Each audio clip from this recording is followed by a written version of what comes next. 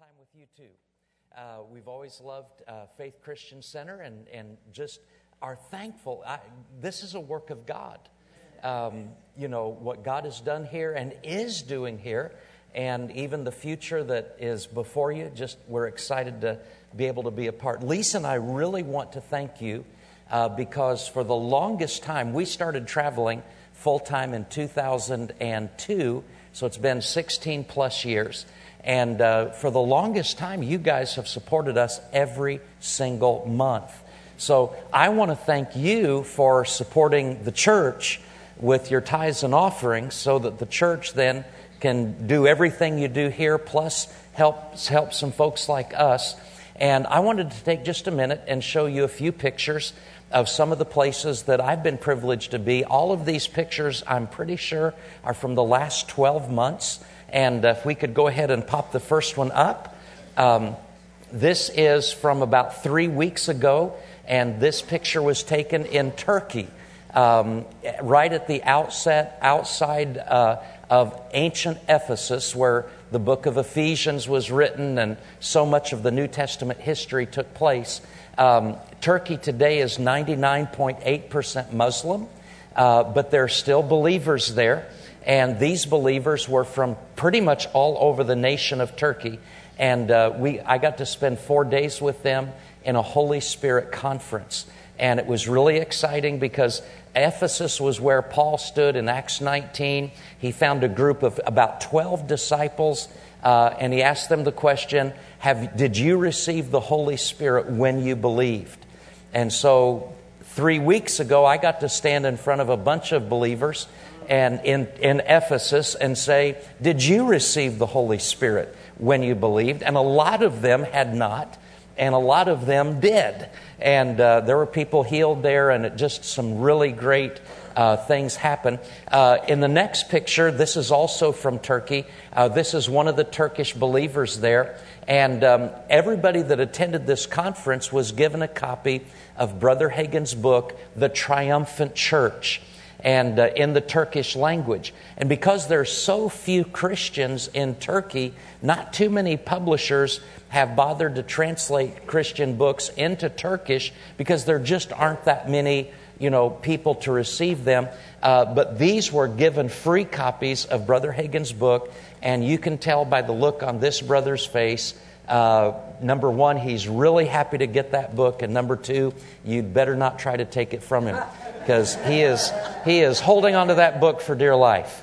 But he was a real delightful brother. It's good to meet him. Next picture is from about 2.5 weeks ago, and that gentleman's name with me is Amgad. He is the owner of a publishing company in Egypt, and that picture was taken at kind of a public release of 4 of our books in the Arabic language. Amgad helped to translate and oversaw those projects, and that picture was taken on a boat in the Nile River, where we met with 60 pastors, Egyptian pastors, and everybody got at least one free book, and they were able to get other books and things of that nature. That was a really special time there. Next picture is that's the line of some of the Egyptian pastors getting the free books, signing, and things of that nature. So that was real fun. Next picture after that is one of the Egyptian churches that I preached in, and we had a great night there. Egypt is also heavily Muslim, but we saw a number of people pray and accept the Lord that night, and it was just a really rich time. The next picture after that is, and Pastor John, you remember that missionary that I told you about in Iraq? That's him on the right, and then the pastor on the left he's holding up one of our books in Arabic. That is a Kurdish pastor holding up our book, Grace, the DNA of God, in the Arabic language. The next picture is from Colombia. a city called Perea. That was in May of this year that I was there. I've been there the last couple of years. A lot of great things. That church is only about 4 years old.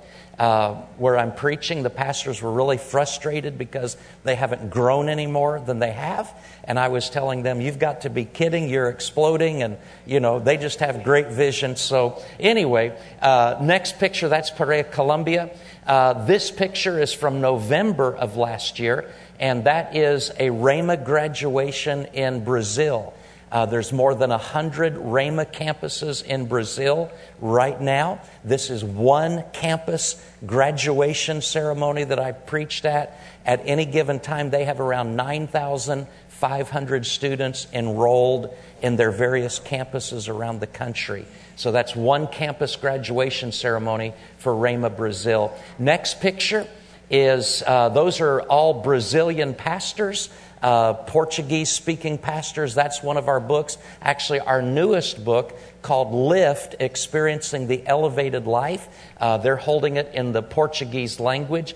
We have 6 of our 8 books are translated into Portuguese now. 4 are in Arabic, 4 in Russian, different numbers and different languages and so on. But they were happy to get those books also. Next picture is from about 2 weeks ago, and those are Rhema students in Paris.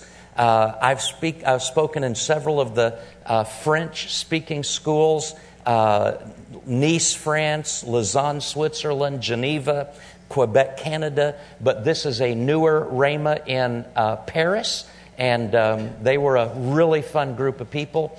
I did 12 hours with them.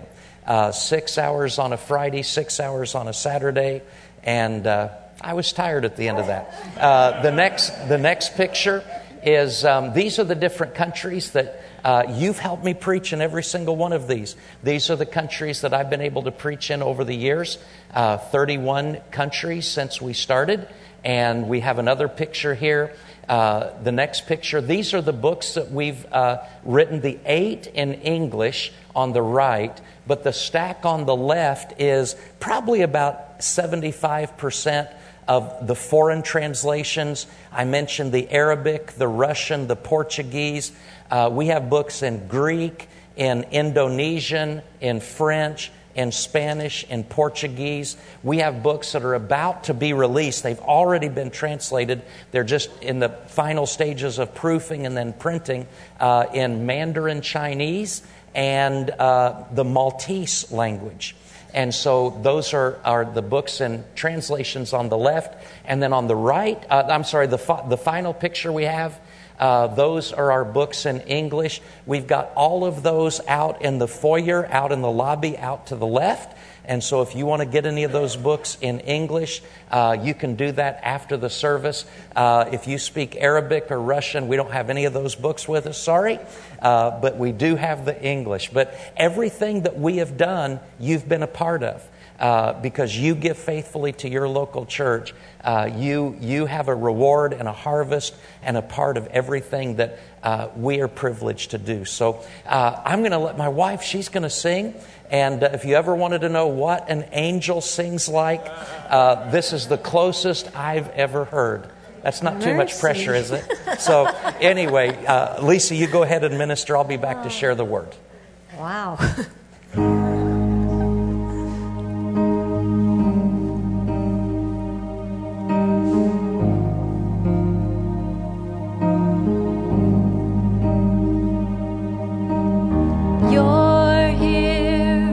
The grace of a Savior, with the heart of the Father, you're all we need. You're here with the hand of the healer, with the power of the Spirit, you're all we need. At the mention of your name, every chain will break. I know everything will change. Jesus, just the whisper of your name will silence wind and waves. At the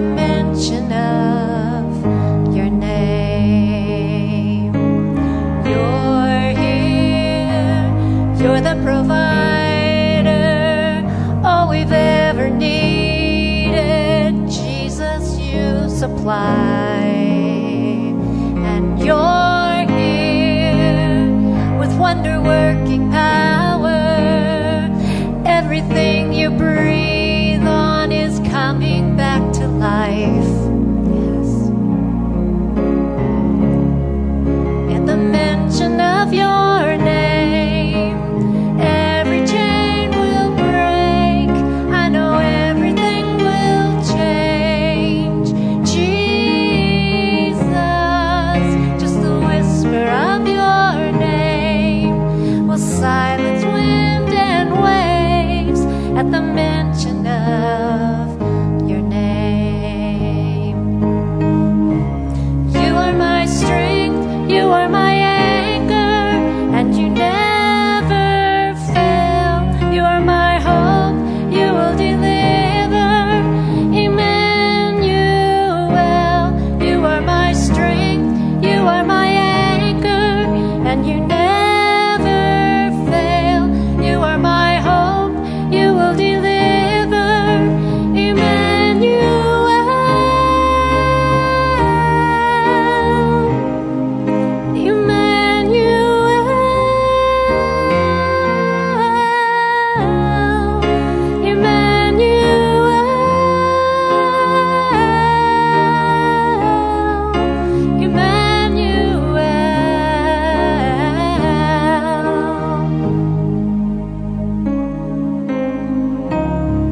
At the mention of your name, every chain will break. I know everything will change. Jesus, just the whisper of your name will silence wind and waves at the mention of your name. At the mention of your name, just the whisper of your name. At the mention of your name. Amen. Amen. Let's all stand up. Let's just lift our hearts to heaven and just you speak that name. Utter that wonderful name from your lips. Father, we thank you for the name of Jesus. We thank you for who He is, our Savior, our Redeemer, the lover of our soul, our mediator, our Alpha, our Omega, the beginning and the end, the resurrection and the life. Lord, thank you that Jesus is our healer today. Thank you that He's our Redeemer and that He is our soon coming King. And that name has authority and power over every name that is named upon this earth. And that at the mention of His name, every knee shall bow, every tongue shall confess that Jesus Christ is Lord, to the glory of the Father. Lord, we just thank you for peace. We thank you for the presence of your Holy Spirit. We thank you, Lord, that chains are broken off of people today. We thank you that healing flows in this place. Mercy flows in this place. Forgiveness flows in this place. Lord, we just thank you that people are lifted. Resurrection power is at work on the inside of us, even now. Father, we just thank you that you that have begun a good work in your people's lives, that you'll perform it, you'll perfect it until the very day that Jesus Christ returns. Father, we thank you that you're for us, you're not against us. We thank you that you're performing and fulfilling your good word in all of our lives. We thank you, and it's in that wonderful, majestic name of Jesus that we pray, that we thank you, that we glorify you. And in Jesus' name, all of God's people said, amen. You can go ahead and be seated. Man, it's so good to be with you. So glad we had the privilege to come back to Seekonk and be with you. I want to help my wife here. Bless you, honey. And just so thankful again for Pastor John and Anita. Don't you appreciate them? And this church has always stood for the Word of God. And Thank you, Pastor John, for carrying on the good mandate, the good message. I want to share with you today on the topic of encouragement. And the reason I want to talk to you about encouragement is because the world seems to have more than its fair share of discouragement. People need to be encouraged. And you may be sitting there today saying, Brother Cook, I don't need to be encouraged. I'm awesome today. I mean, everything's going great in my life, and I'm on top of the world, and you don't feel any need for encouragement whatsoever. Well, listen, hooray for you. We're glad. The Bible says, rejoice with those that rejoice. And so you may not need to hear about encouragement because you need encouragement. But probably tomorrow you're going somewhere to work and there's going to be a lot of people there that need encouragement. So maybe you don't need it for yourself today. That's great. But there's a world of people around us that need encouragement. And I heard T.L. Osborne say years ago, great missionary evangelist, preached to multitudes of people around the world. He was just talking about how life beats people up. And beats people down. And he was talking to preachers, and he said, people will drive for miles around to hear you speak if you'll just make them feel good about themselves. And we're not talking about some kind of hype, just positive stuff, but we're talking about because we're in Christ, we have hope. And because God, I really believe what the Bible says when it says greater is He that is in you than he that is in the world. We have the greater one on the inside of us.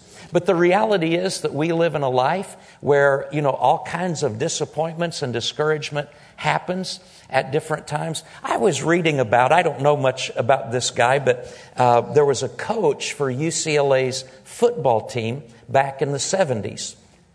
And his name was Pepper Rogers. Does anybody know that name? I didn't really know that name. And he was having a horrible season. Maybe that's why I'd never heard of him. But the UCLA football team was having a horrible season. And he came under intense criticism and pressure, from alumni, from fans, everybody. And things got so bad for him that he felt like, all of his friends had deserted him. Nobody had anything good to say about him. And he was at home just sitting thinking, and he looks at his dog. And, he's thinking, man, the only person that, is really on my side is my dog. And then, of course, he looks at his wife and, thinks of her. And he says, honey, I think I've only got, he said, a man really needs 2 good friends in life. And so she went out and bought him another dog.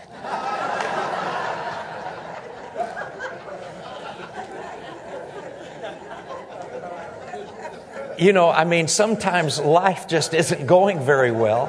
And you feel like nobody's on your side.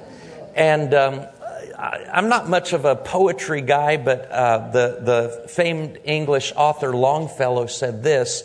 He said, believe me, he said, every man has his secret sorrows, which the world doesn't know. And oftentimes we call a man cold when he really is only sad. And Longfellow went on to say, if we could read the secret history of our enemies, we would find in each man's life sorrow and suffering enough to disarm all hostility. In other words, if we could take the people that, maybe have really come against us, don't even like us, and that we consider them an enemy, if we could really know what they've gone through in life, if we could see the pain, the sorrow, the disappointment that they've gone through, we would be disarmed. We would feel compassion for them, more than just, animosity for them as an enemy. Plato, the Greek philosopher, said decades and decades ago, he said, be kind. Everyone you meet is fighting a hard battle. We're going to get into some scripture, but, it's not far from here. A bar in Boston that reminded everybody that sometimes you want to go.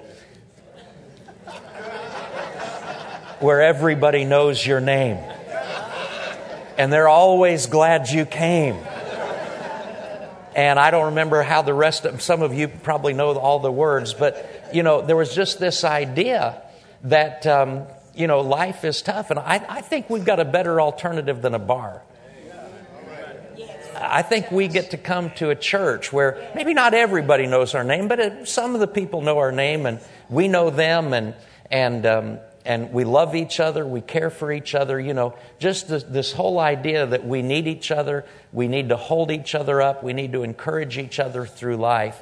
And so what I want to talk to you about today, and you can look in your Bibles if you want to Acts chapter 28, verse 15. Probably nobody went through more abuse, beatings, hatred, prejudice, just persecution than the Apostle Paul.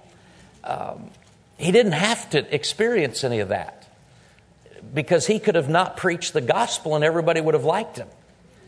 But sometimes when you stand up for what's right, you get attacked.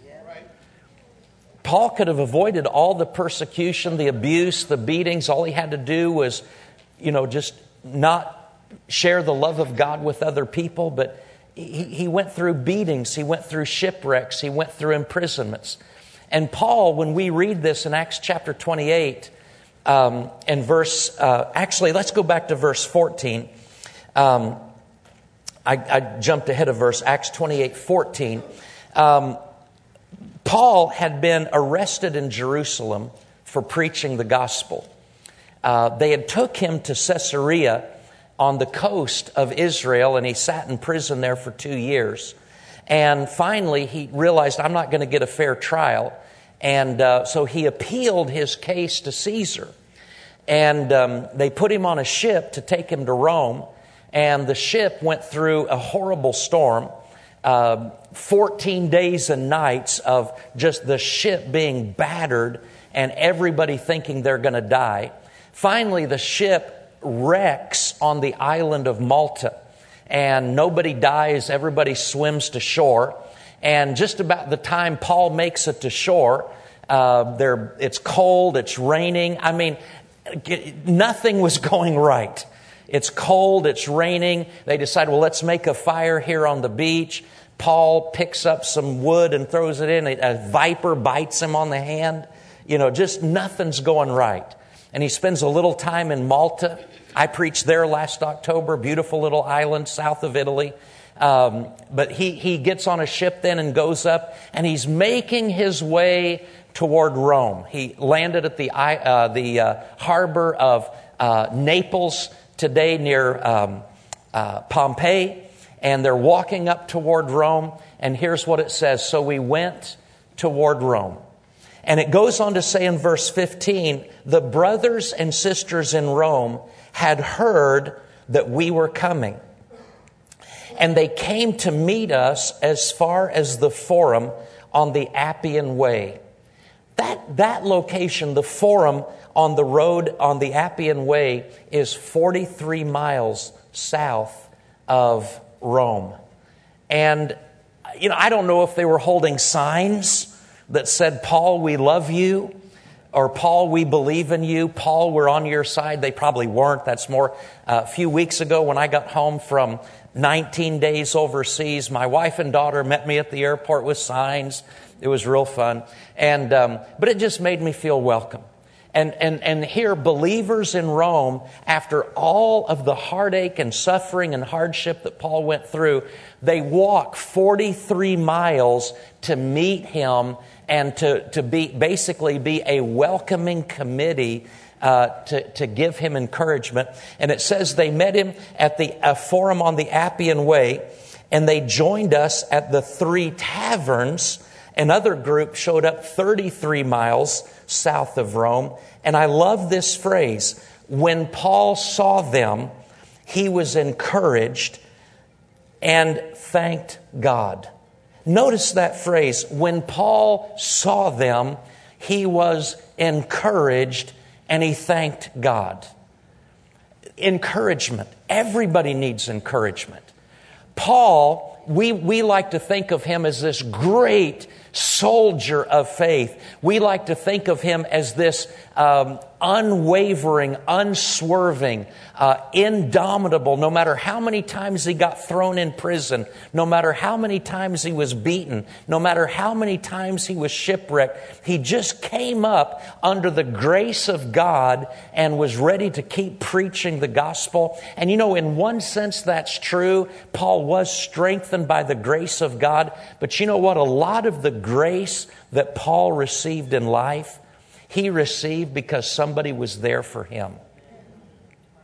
In one of the Psalms, David was going through a really tough time, and David just wrote these words, "No one cares for my soul."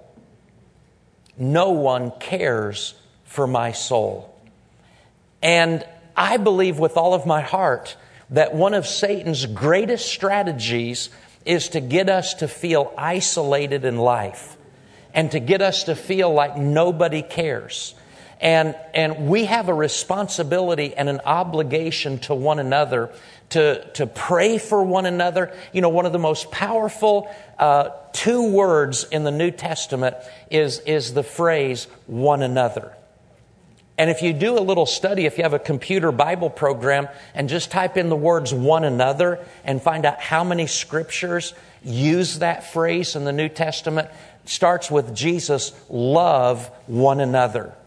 And that you find scripture after "encourage one another," "edify one another," "pray for one another," "be hospitable to one another." And yet the most... one of the greatest temptations of a Christian is to look at Jesus only in terms of what Jesus can do for me instead of looking at what Jesus can do through me. And so if I am one of those people where everything's going great in my life, we're hitting on all cylinders, we're pretty healthy, our relationships are pretty good, finances are pretty good, it's really easy to think, okay, Jesus, you've met all of my needs, now I can just sit back and enjoy this.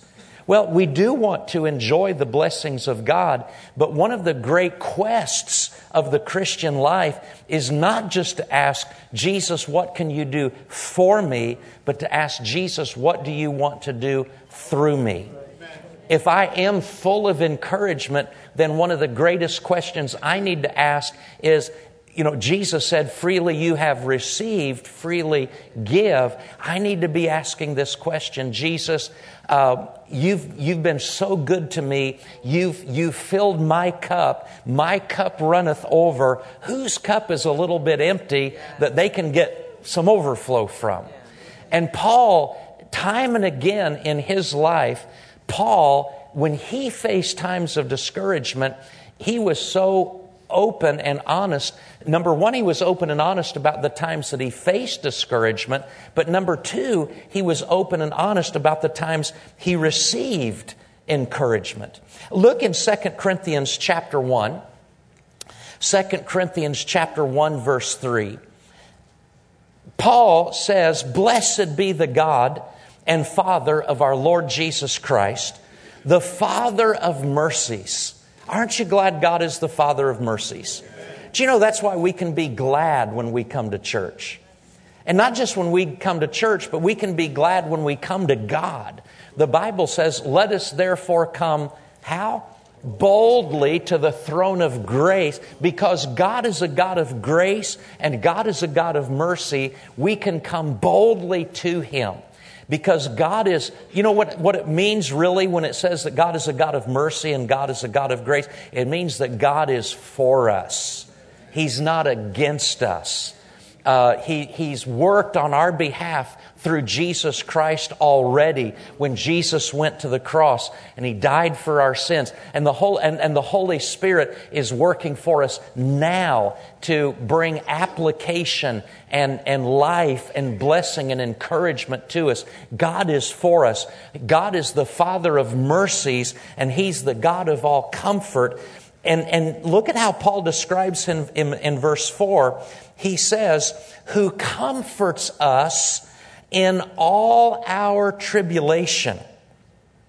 Now, you know what? I wish the Bible didn't actually say that.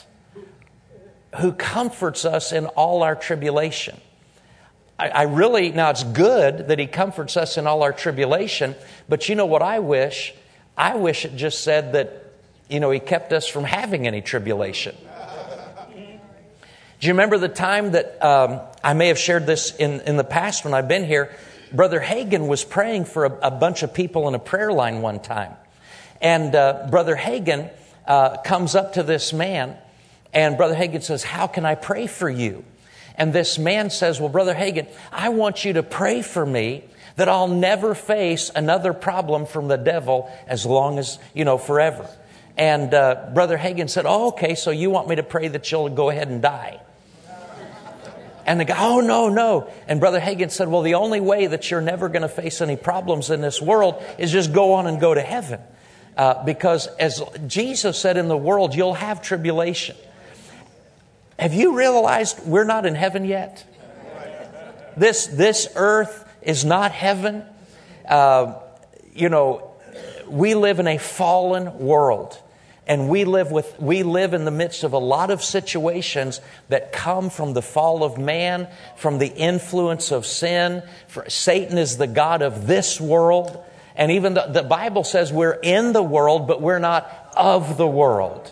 And so we live in a realm where in some ways Satan certainly has some dominion in certain areas and realms of life, but he does not have dominion over you, and he does not have dominion over me, because we are of God, little children.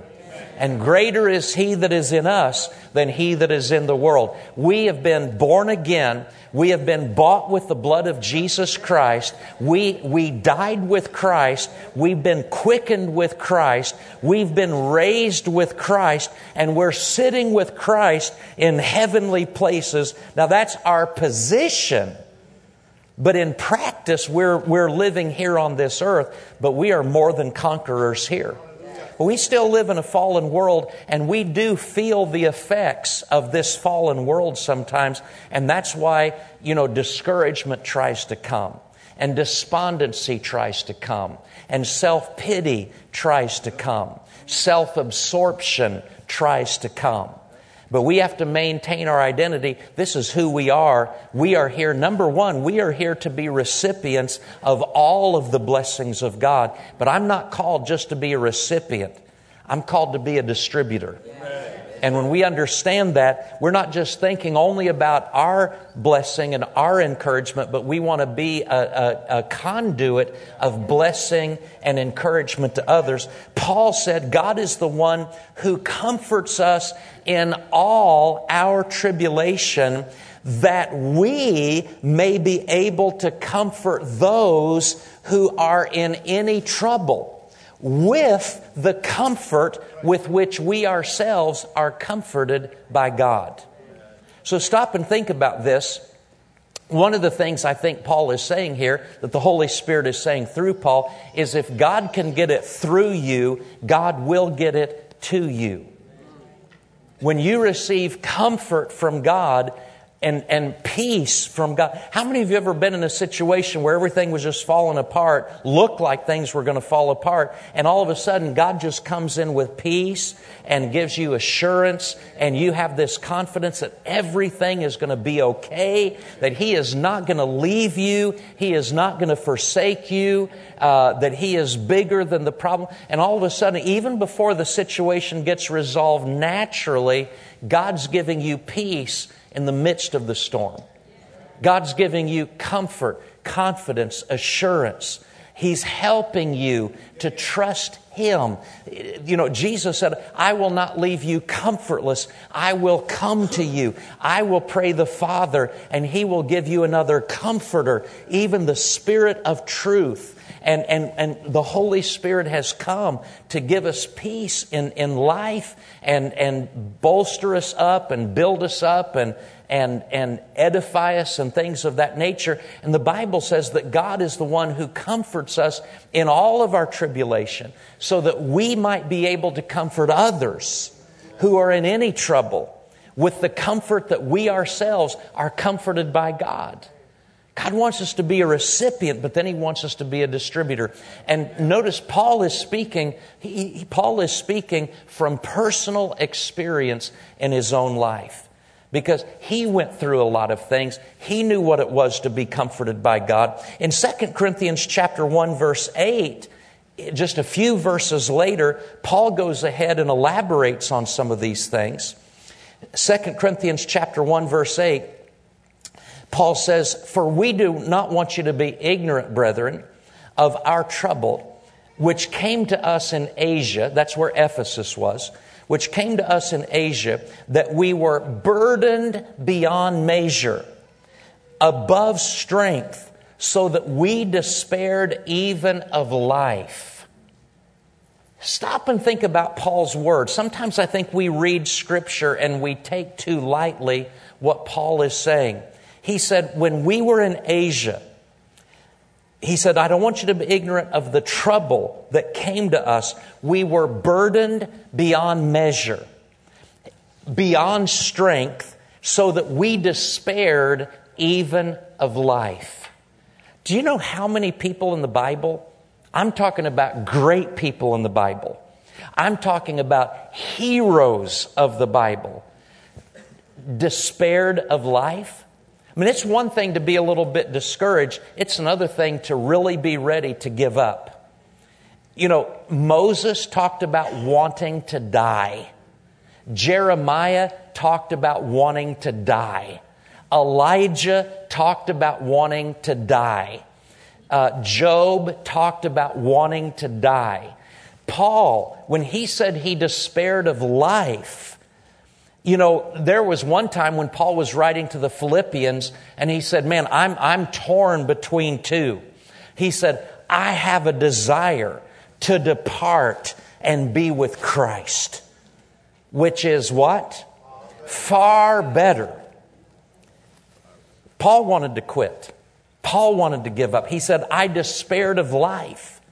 But all of these people, somehow, they were able to rise above that. They were able to cry out to God in their weakness. They were able to cast their cares upon God. You know, Paul said, "I'm in a strait and torn between two. I have a desire to depart and be with Christ, which is far better." But you know what he said? "Nevertheless, to abide in the flesh is more needful for you. Therefore, I am confident that I will continue." The great people of the Bible are not people who didn't face pressure. The great people of the Bible are not even people that never got to the point of just wanting to die. The great people of the Bible are people who found a purpose and a reason to keep on living. And not just living at a bare survival level, but when they were at their deepest point of despair, like Paul was, they were able to reach into that realm of faith. They were able to reach from their heart toward God, and God was able to give them a point of encouragement to rise up above the despair, to rise up above the despondency, in many cases to rise above the self-pity, and to find a purpose that was bigger than themselves. And you know what? Many times when God gave that person that breakthrough, it was through the care and concern of another person. Let me give you an example. We're in 2 Corinthians chapter 1. Paul has just said in verse 8, he said, "Man, we were under so much pressure that we despaired even of life." Go forward a few chapters to 2 Corinthians chapter 7. 2 Corinthians chapter 7 and verse 5. Paul says, "For indeed, when we came into Macedonia," that's northern Greece, so Paul had left Ephesus, which is modern day Turkey. That's where he said they were under so much pressure that they despaired of life. But Paul says, "When we came to Macedonia, our bodies had no rest. We were troubled on every side. Outside were conflicts, inside were fears." Aren't you glad that Paul always had the victory? That doesn't sound like much victory, does it? Paul, spiritually, Paul felt like he'd been beat to a bloody pulp, just to be real honest about it. Look at what he says. He says, our bodies had no rest. Do you know what happens when you get physically fatigued? We were talking about Vince Lombardi at lunch yesterday, talking about the Eagles and the Packers, one of those Super Bowls. And Vince Lombardi, coach of the Packers for many years, kind of the ultimate man's man. Vince Lombardi one time said, fatigue makes cowards of us all. Fatigue makes cowards of us all. Satan is a real persistent character. And he's very strategic and he's very patient. And he doesn't mind hitting you with his worst when you are not at your best. When you get tired, when you get weary, when you get fatigued, sometimes you don't feel the resilience. You don't feel the ability to bounce back from certain hits. It's one thing when you get hit. But it's another thing when you get hit and you get hit and you get hit and you get hit from all different angles, and all of a sudden you become fatigued and you become physically weary. But even beyond being physically weary, many times there is an emotional and a spiritual fatigue that settles in on people, and they just don't even feel like they have the resolve, to fight back. Nehemiah said, the joy of the Lord is our strength. And when you lose your joy, you lose your strength. Paul said, we despaired even of life. He said, our bodies had no rest. What does he go on to say? He goes on to say, we were troubled on every side. Outside were conflicts, inside were fears. But there's another verse. Aren't you glad Paul didn't quit there? I didn't come here for, I hope you didn't come here today to get depressed. And how many of you know what we just read was pretty depressing? But verse 6, 2 Corinthians 7:6 says, nevertheless, God. Everybody say, nevertheless. Meaning there's a reality to the natural circumstances, but there's a greater reality than the natural reality. All this other stuff was true. Paul was really going through all this. Paul was really feeling all this. And no doubt he was feeling confused. All these different feelings, thoughts, emotions were going on. Nevertheless, God. Aren't you glad we have a God who intervenes? Nevertheless, God, who comforts the downcast, comforted us by the coming of Titus. Well, I thought with Paul being as spiritual as he was, that every time God ministered to him, it would just be through Paul's personal prayer life, through his personal reading of Scripture, that God would appear to him in a vision or an audible voice, or an angel would appear to him. In this case, God comforted Paul. How? Through a friend. A friend came to him. One of his young co-workers came with an encouraging word, and Paul was lifted. How many times have we been lifted in life because somebody came and brought encouragement to us? Albert Schweitzer, the great missionary doctor, he said sometimes our light goes out, but is blown back into flame by another human being. Each of us owes deepest thanks to those who have rekindled this light. See, Schweitzer there is describing, I believe, what the Apostle Paul went through. There was a time when the Romans came out and met him 40-some miles away and 30 miles away, cheering Paul on as he came to Rome. And Paul, the Bible says, he took courage. Well, why did Paul take courage? Because he had become somewhat discouraged. He had become somewhat weary and tired, and he'd been through beatings and shipwrecks and snake bites. And how many of you know life can take a toll on people? But these people came out and they cheered Paul on, and Paul saw them and took courage. And then he leaves Ephesus. He had all kinds of problems there. He comes across to Macedonia. He's despairing of life, conflicts, fears, all kinds of problems. And Titus comes and brings him a report, and it cheers Paul up. We have a responsibility to be encouragers to other people.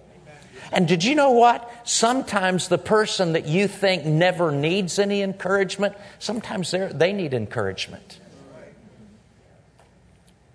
In 2 Timothy chapter 4, let's look at a verse there. I'm talking about the fact that even great people like Paul needed encouragement. In 2 Timothy chapter 1 and verse 16, 2 Timothy is the last letter that Paul ever wrote that we have record of.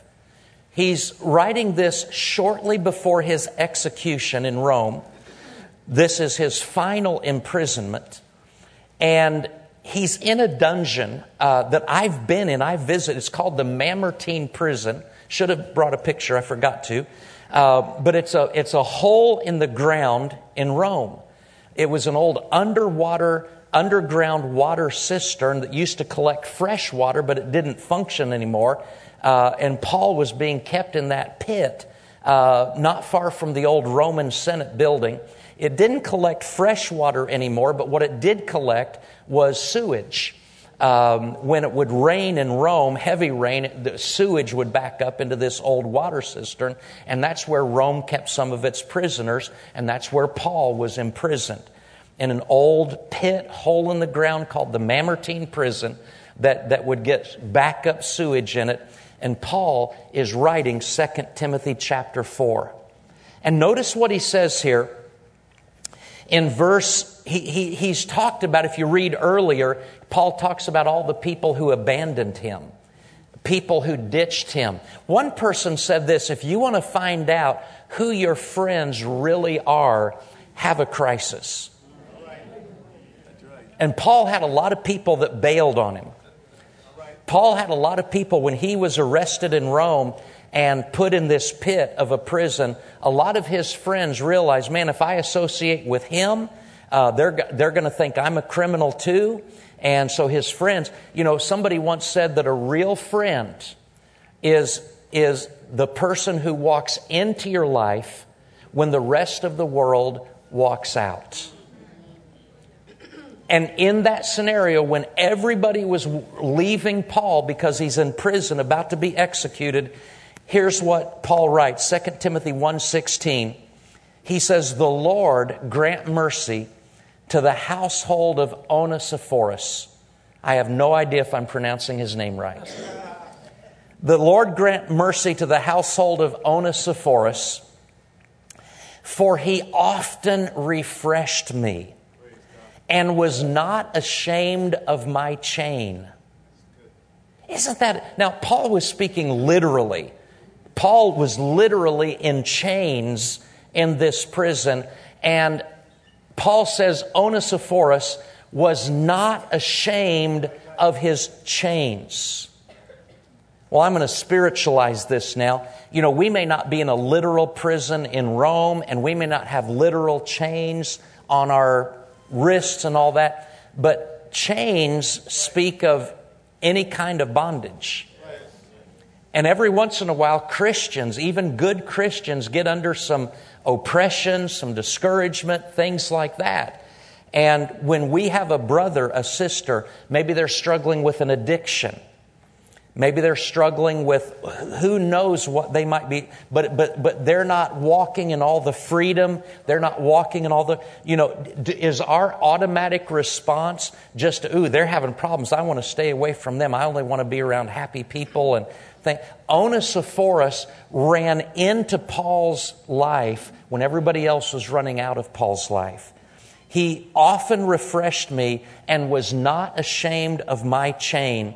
But when he arrived in Rome, he sought me out very zealously and looked for me. Blessed are those that take initiative. He sought me out very zealously and he found me. The Lord grant to him that he may find mercy from the Lord in that day. And you know very well how many ways he ministered to me at Ephesus. Onesiphorus is mentioned 2 times in the Bible. Paul mentions him twice. And all we know about Onesiphorus is that he loved Paul and he encouraged Paul when Paul was at his lowest.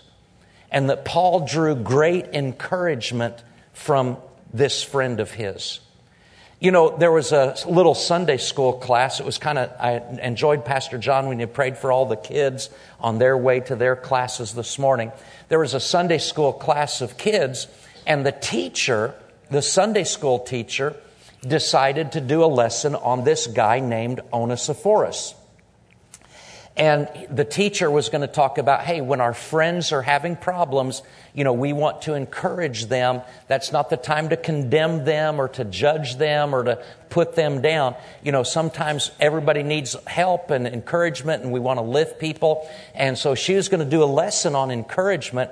And so she had one of the little kids in her class read these passages of Scripture. But when the little kid came, the Lord grant mercy to the household of, and starts looking at that name, I'm pronouncing it Onesiphorus. I don't know if that's right or not, but the little kid freezes and looks at that name and I don't know how to pronounce that name. So the little kid tries to phonetically pronounce the name, and this is what the little kid does. One is for us. One is for us. Now, I'm not even sure if that's phonetically right, but I got to commend the little kid for being brave enough to try it. Maybe that's really how it's pronounced. I don't know, but it looks more like Onesiphorus or Onesiphorus to me. But isn't that a neat concept? To know that when you're at your lowest, that when you're in chains, when everybody else has ditched you, that at least one is for us. Now, hey, everybody in here, you could be thinking right now very legitimately, well, Tony, everything you're saying is great, but man, when I went through the worst time in my life, I felt pretty alone. I didn't have some Titus coming into my life to encourage me. I didn't have some Onesiphorus coming to encourage me. But in 2 Timothy chapter 4, you don't need to turn over there. Paul talks about another time when everybody forsook him. But then Paul says, nevertheless, the Lord stood with me. It's good when Christian brothers and sisters can be sensitive, encouraging, and supportive. But hey, even if you've gone through a horrible time and nobody was there for you, nobody really gave you the kind of encouragement that we're talking about today, I want you to understand this. There is a friend who sticks closer than a brother, and his name is Jesus. If Onesiphorus doesn't show up, there is still one who is for us. And He will never leave us, and He will never forsake us. But let me encourage you to think about this. Instead of getting the attitude, well, nobody was there for me, and kind of hardening your heart, make up this decision. Maybe nobody was there for me, but I want to make sure nobody ever goes through what I went through the way I did. I want to be for somebody else what I wish somebody else had been for me. Let me share with you this story. This is a true story. There's this gentleman is quite elderly now.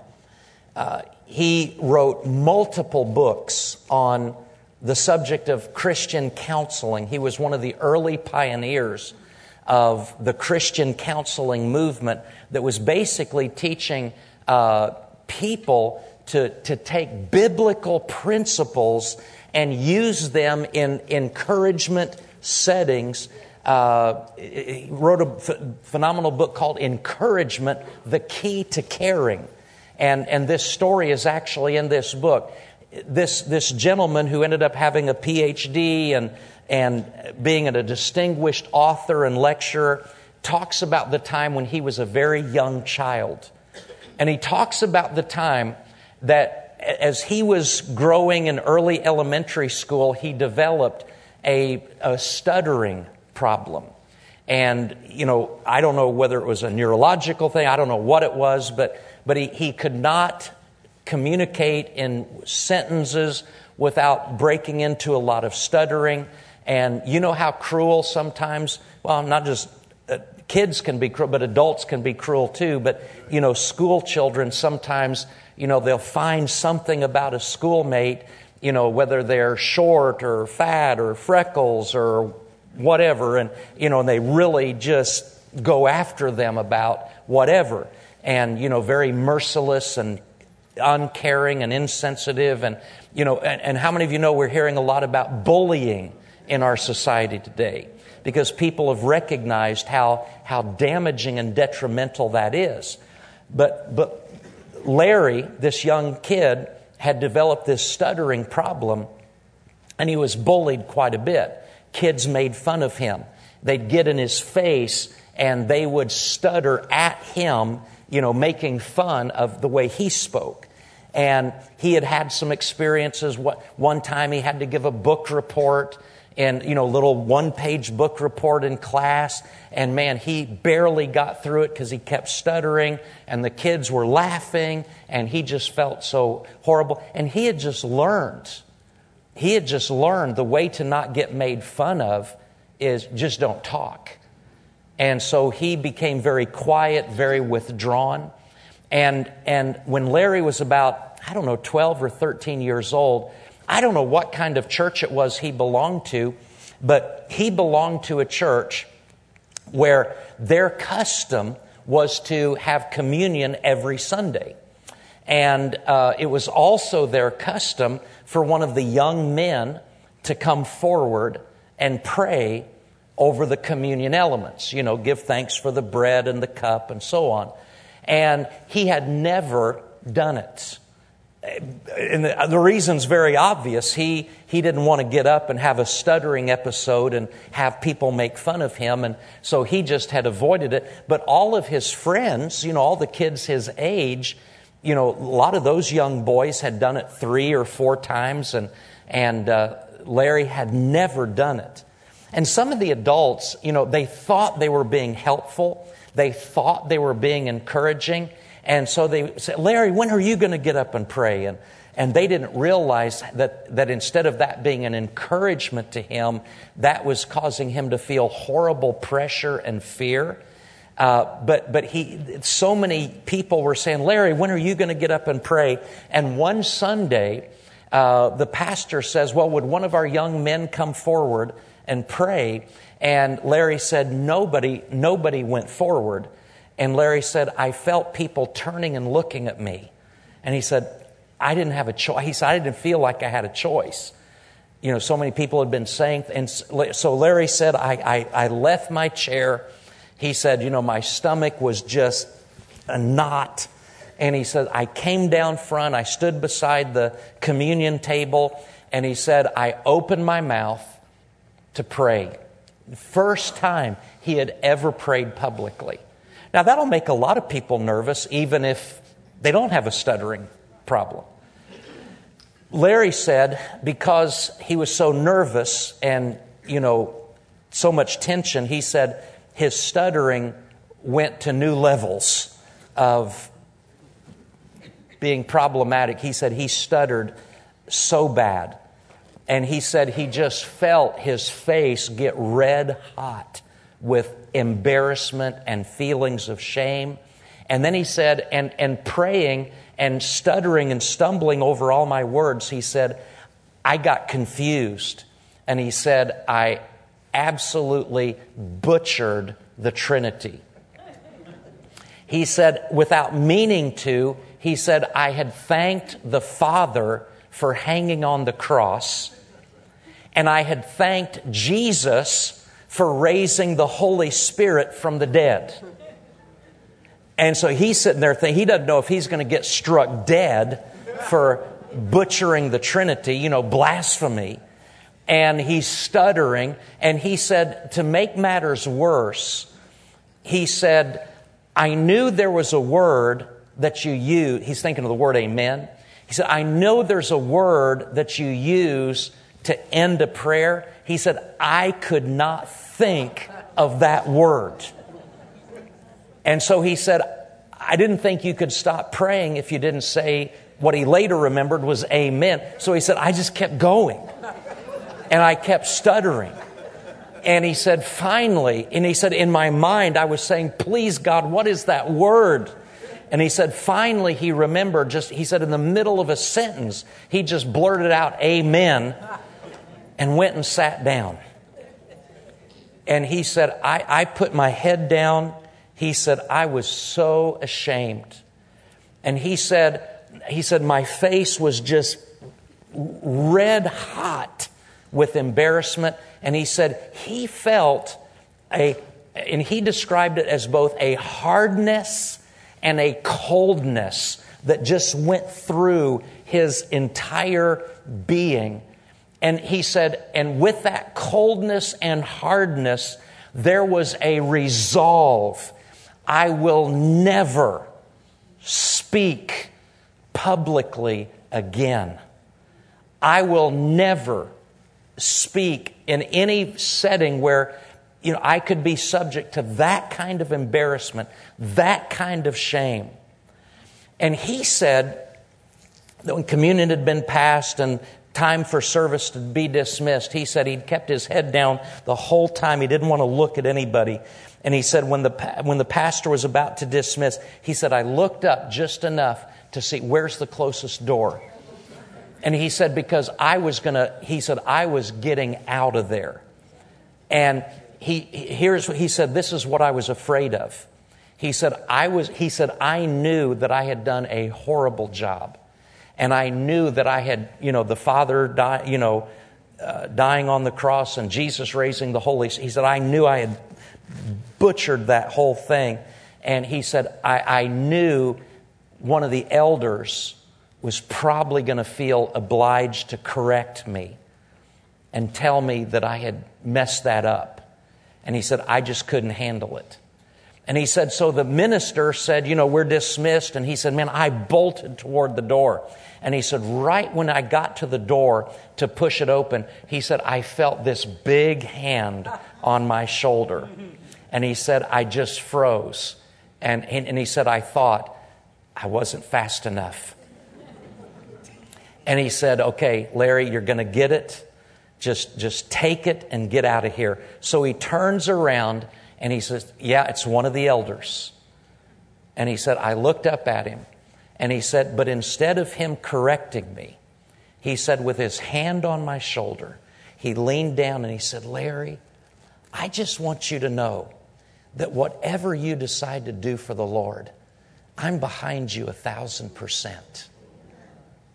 And he said, he just gave me kind of a fatherly squeeze on the shoulder and just patted me and turned and walked away. And he said, something really amazing happened.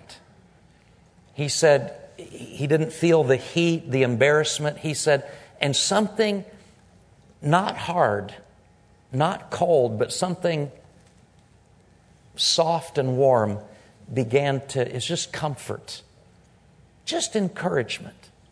Now, stop and think about how complex, how complicated that phrase was.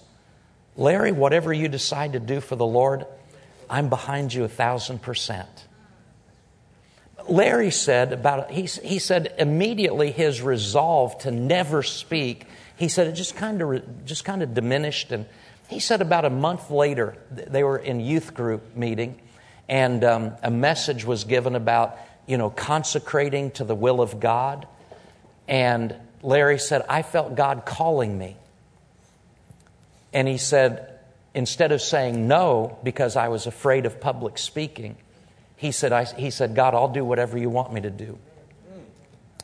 He didn't end up being a pastor per se, but he ended up being a Christian counselor and helped thousands and thousands of people, not only through individual counseling, but through lecturing and writing books, and as a Christian college professor and so on. And he said, in this book that I was mentioning earlier, he said that if that man had not come and spoken those words, he said he may have never softened his heart. He may have just grown perpetually hard and perpetually resistant to doing anything like that. But he talked about this fact. He said, we need to be careful what we say to people, because the Bible says that life and death are in the power of the tongue. And so I don't know where you're at today. I don't know how much encouragement you feel like you need today, but I know that you may not need encouragement, but we all need to be encouragers. We don't know what people are going through, our neighbors are, and sometimes just showing an interest in other people, asking questions about people, not just the superficial, but, just really showing a concern, being available to people, just being able to speak that word in due season. A famous British pastor named F.B. Meyer, who had been influenced through D.L. Moody, said, if I had my ministry to do over again, I would devote far more time to the ministry of comfort and encouragement. Another individual said this. He said, we are not primarily put on this earth to see through one another, but to see one another through. And a great Bible commentator by the name of William Barclay said, one of the highest of human duties is the duty of encouragement. It is easy to discourage others. The world is full of discouragers. We have a Christian duty to encourage one another. Next time you're tempted to be critical, think about it. Next time you find yourself in a fault-finding mode, think about it. People need encouragement. We need to be encouragers. Father, in the name of Jesus, I want to thank you for your love. God, you are the greatest encourager of all. God, you believe in us. You gave us your Son. You've given us your Spirit. You've given us your Word, all to encourage us. I mean, not only to deliver us from hell and deliver us from sin, but to give us life and to give us life more abundantly. And Jesus, we just thank you that you give us joy, you give us peace. You're for us, you're not against us. And Lord, not only did you give us yourself and your word, but Lord, you gave us one another.